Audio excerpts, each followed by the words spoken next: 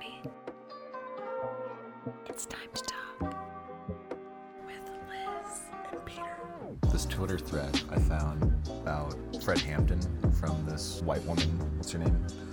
Claire Willett. It's kind of old, but I think that this is information that pretty much every white person needs to see at some point. Kind of old, like May 30th, 2020. Yeah, but yeah, so it's a few months old, but I think it's kind of evergreen stuff because the point of this whole thing is that white people don't get a real accounting of history, especially the parts that are ugly for their race. And I first was drawn to the story of Fred Hampton after college. Like, it was something I had to find pretty well. I'm sure I just stumbled across it, thought, who is this guy? And had to dig on my own. It wasn't something that I ever learned about in any class. When was the first time you learned about Fred Hampton? Tumblr. Tumblr is what educated me about being black in America and what black American history actually is. The way Claire Willett describes it in the article is exactly right. As far as when you learn about the civil rights movement, it's through the lens of distorted Martin Luther King quotes. Mm-hmm. I love how she stated that because that is how I learned it at an all-white Catholic school. And I'm black, and I didn't know. I'm black Kenyan and Native American, but I didn't know the history of black people in America, the civil rights movement. I didn't know the work that our government was doing to oppose it. You never hear about COINTELPRO in your high school American history class. Of course not. Like, Tumblr was what educated me, and I was in my early 20s and just consuming all of this information. It was around that time that I read the autobiography of Malcolm X, and that one book shifted my worldview completely on its head. And I was like, oh, this should be required reading in schools. Not in college, in high school. It definitively should be. It's a fantastic book.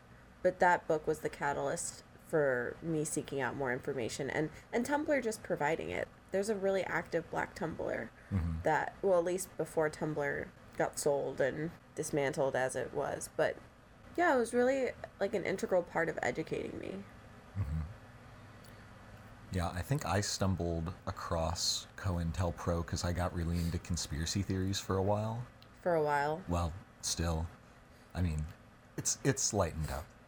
COINTELPRO isn't just a conspiracy theory. It's something that sounds like a conspiracy theory, but after you break into an FBI field office and steal a bunch of memos and related documents to all these things that were supposedly conspiracy theories, they become conspiracy truths. See, my instinct just now was to say, hey, it's really dangerous to even put that word and conspiracy theory in the same sentence right now because it's already, like, not believed in general.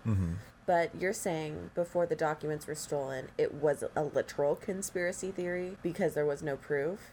Yeah. And then the proof was found, and now it's dangerous to call it a conspiracy theory because there is proof. Yeah, people hear the word conspiracy, and they think that it's automatically a theory, right? It's automatically something ephemeral, like, that didn't actually happen. Well, but to conspire with people is just a few people get together, they decide on something, and then they do it. Yes, COINTELPRO, this was the FBI, CIA, whoever, conspiring against American citizens. You know what I'm saying? Like, I know this is semantics, but... Well...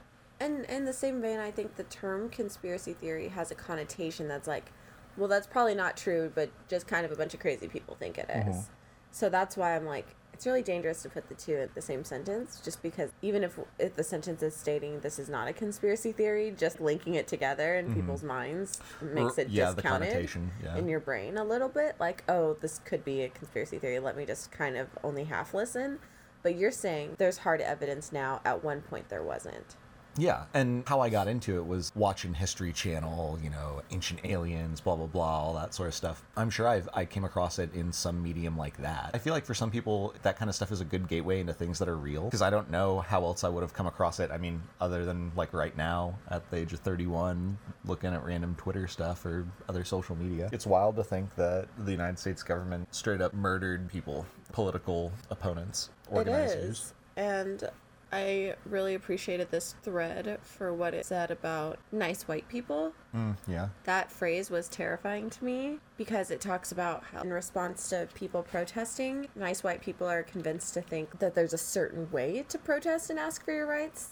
Yeah, I believe in equality and civil rights and stuff, but do you have to be so aggressive about it? Is Right. how Claire Willett put it, and that was triggering to me. Even reading it, I felt it in my body. I cringed. I wanted to scroll past it very quickly because that's a sentiment I've even heard my close friends say. Very close friends. I get why they're protesting and I completely agree with it, but the property destruction's a little much. It just harms the movement and stuff like that. And these are well-meaning, nice white people Who think that they can judge the appropriateness of a protester's actions. Or a I don't movement's even think actions. that I would put it all on them like that. Like, as No, they've the- internalized it. That's what Yeah. like that's their default mode. That's you're right, and that's what Claire Willett was saying. With it's in the air we breathe. It's baked into us to believe these things because that's the narrative that's been spun. And that was J. Edgar Hoover's goal, was to develop a culture that, when faced with images of blackness, immediately takes a negative stance and views it through a negative filter and reacts in ways that pen it in, when in reality people are just asking for basic rights. Link blackness to aggression and violence and fear Yeah. and It- threat. Illicit fear. When I was reading this, I remembered that long conversation we had with your sister. Was that Thanksgiving? How she didn't know that the Black Panthers were the biggest school breakfast and lunch program in the country at the time. I began the idea of that. Yeah, I didn't know that until you told me either. I think that's incredible. And so this Twitter thread goes at length talking about how the government tied the Black Panthers to that same aggression and fear and Just straight up violence, lying about what they're doing. Yeah. and made them out to be incredibly violent. But everything you've taught me about them being a community organization, and then even as Claire Willett stated that they operated more on the defensive than the offensive, defending themselves from the local police. Yeah, this is a miseducation that we've all received. Oh yeah, for sure. And I'm frustrated that the only people who seem to know are people who are naturally inclined to seek it out. So Yeah. it kind of feels like preaching to the choir. You get this group of social justice minded activists, a lot of Black people, a lot of white allies and activists though as well, who make the choice to educate themselves on these things and educate those around them, but they're the ones who are already inclined to believe these things and be passionate about these things.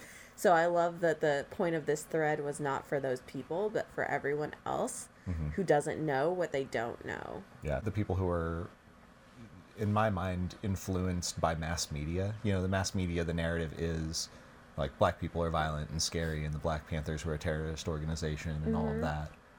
And then this is for those same mass media consuming folks. And our national education system.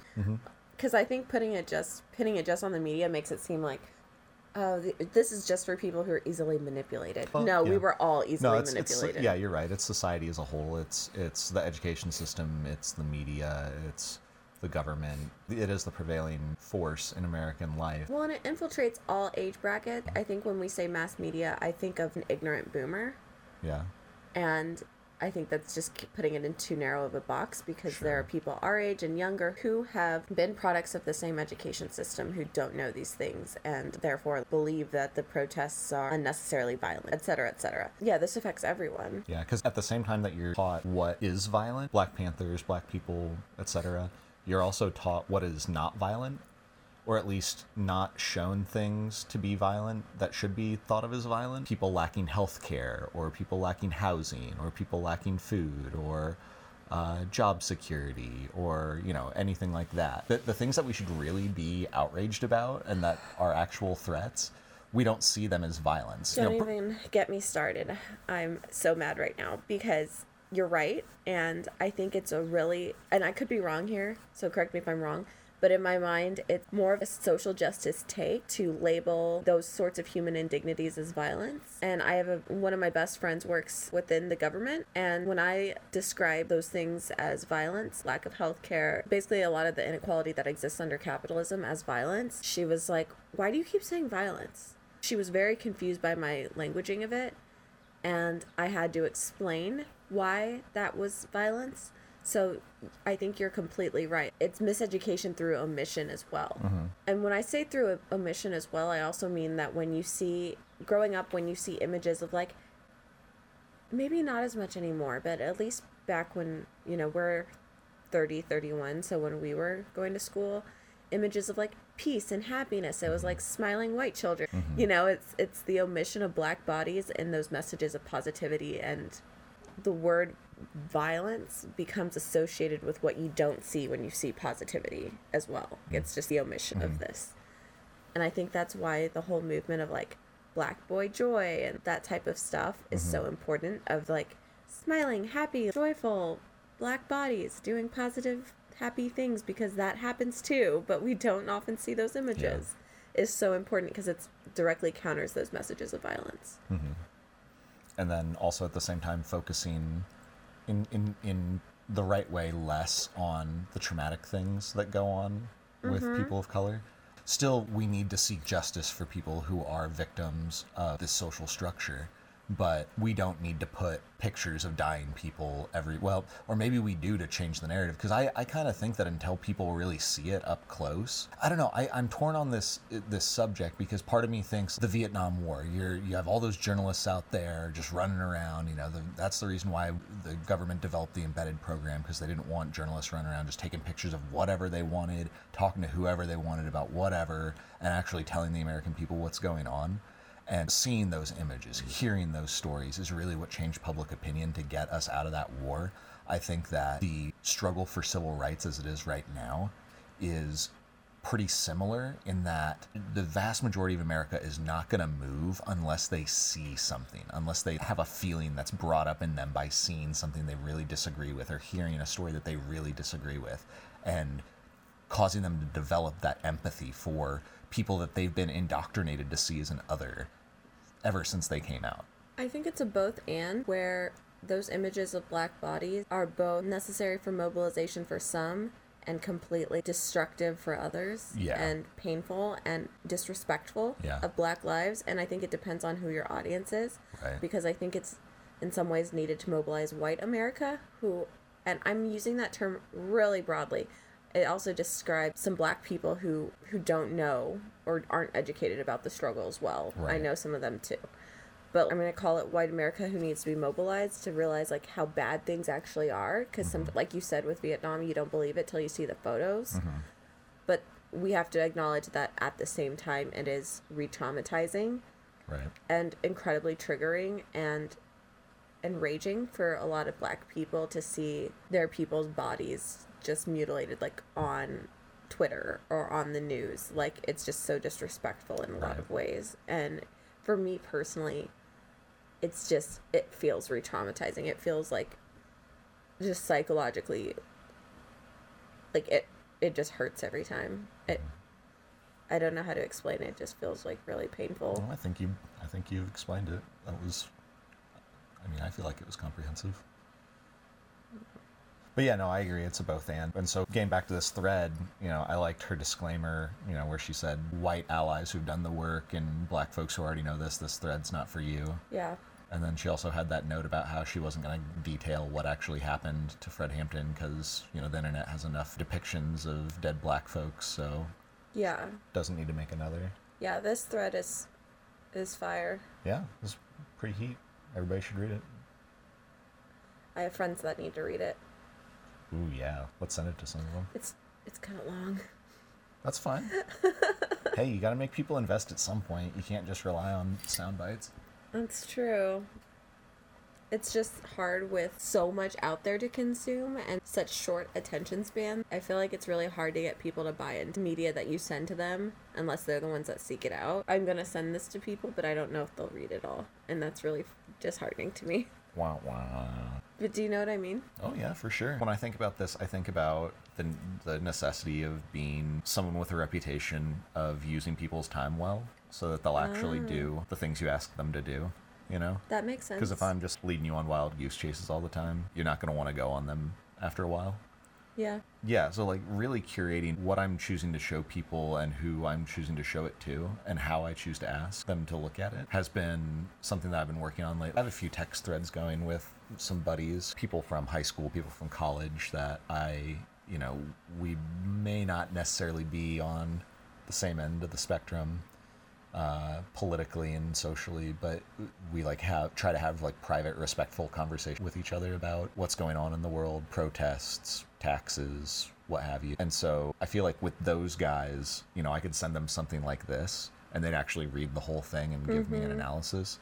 But with my mom, she would not read this whole fucking thread, right? She's a 63-year-old woman.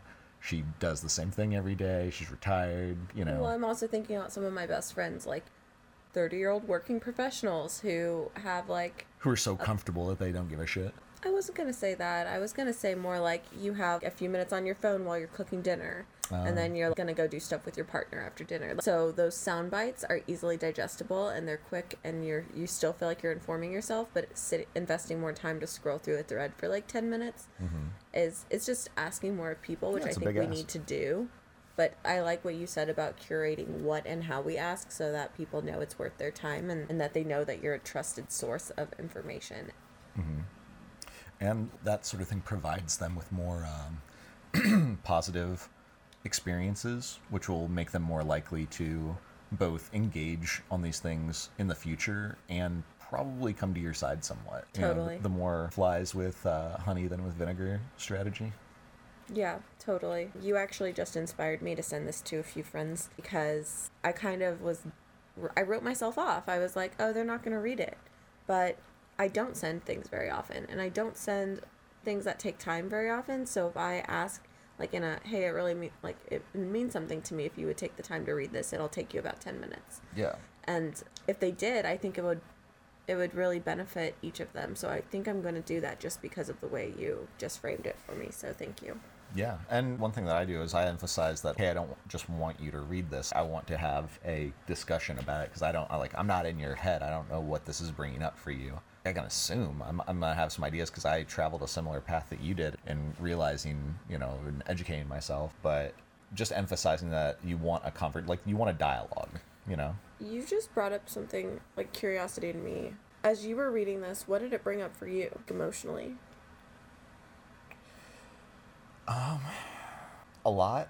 There's that feeling that people who think the things that I think and are vocal about them, not that I'm the most vocal person compared to other folk, but, our government has a history of not treating those people very well. Mm-hmm. Fred Hampton, for example, I'm not on Fred Hampton's level, I'm not out there organizing, but every now and then I scream into the void of social media about things from a Fred Hampton-esque perspective, and the whole thing with COINTELPRO being proven to be a thing because people broke into a FBI field office and stole shit, and yeah, there really was a murder plot, and there was conspiracy, and it's all true, and it's likely that the government's still doing those things. It's not the greatest feeling in the world, so there's that negativity, but then at the same time, there's kind of well, hey, at least I'm not crazy. I'm not a conspiracy theorist. I'm not a crazy nut. It really is all happening, or has happened before. Another positive feeling is that... Well, those were cognitions.